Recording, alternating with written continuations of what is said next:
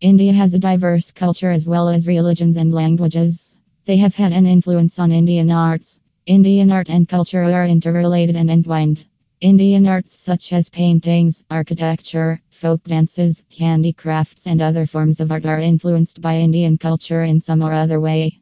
The beauty of Indian art is that these have been passed on from one generation to another and are thriving despite modernization. People are still interested in indigenous arts. What makes Indian art and culture different from others is that each Indian state has its own legacy of folk arts that are unique and distinct. Let us go deeper into the rich heritage of exotic Indian art and culture. Check out some of the lesser known Indian art forms which are practiced in different parts of the country below. Kanu bags, the Manipur miracle. Kanu reed bags and mats are eco-friendly and comfortable while being stylish in looks. The Kanu bags and mats are made out of water reed grass which are cultivated in the marshy and wetlands of Imphal Valley, Manipur.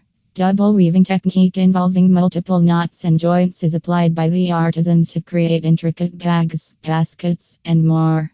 Thangka paintings, a marvel from Sikkim. Thangka paintings depict Buddhist teachings on a cotton canvas that is enclosed in a silk frame. This art form is native to Sikkim. Previously, Thangka paintings were painted only by the priests to spread the message of Buddhism, but over the years many other people have learned the skill. In these paintings, the central deity is surrounded by figures in a symmetrical composition. These paintings are traditionally rolled up and mounted on a fabric for support.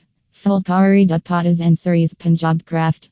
Intricate Fulkari dupattas and saris are an inevitable part of Punjab culture. Fulkari is the combination of two words, i.e., ful meaning flower and kari meaning craft. So Fulkari literally means flower craft. Fulkari is an exquisite embroidery done using silk threads over dupattas, saris, shawls, and headscarves in a simple and light design. In certain cases, the fabric is covered with dense designs. Fulkari has always been carried out by women at home to give it away in a girl's wedding trousseau, which made this ornate embroidery art confined to the four walls of the house. The art got commercialized when the British opened up the market for it in Europe and America. Swara paintings, the charm of Odisha.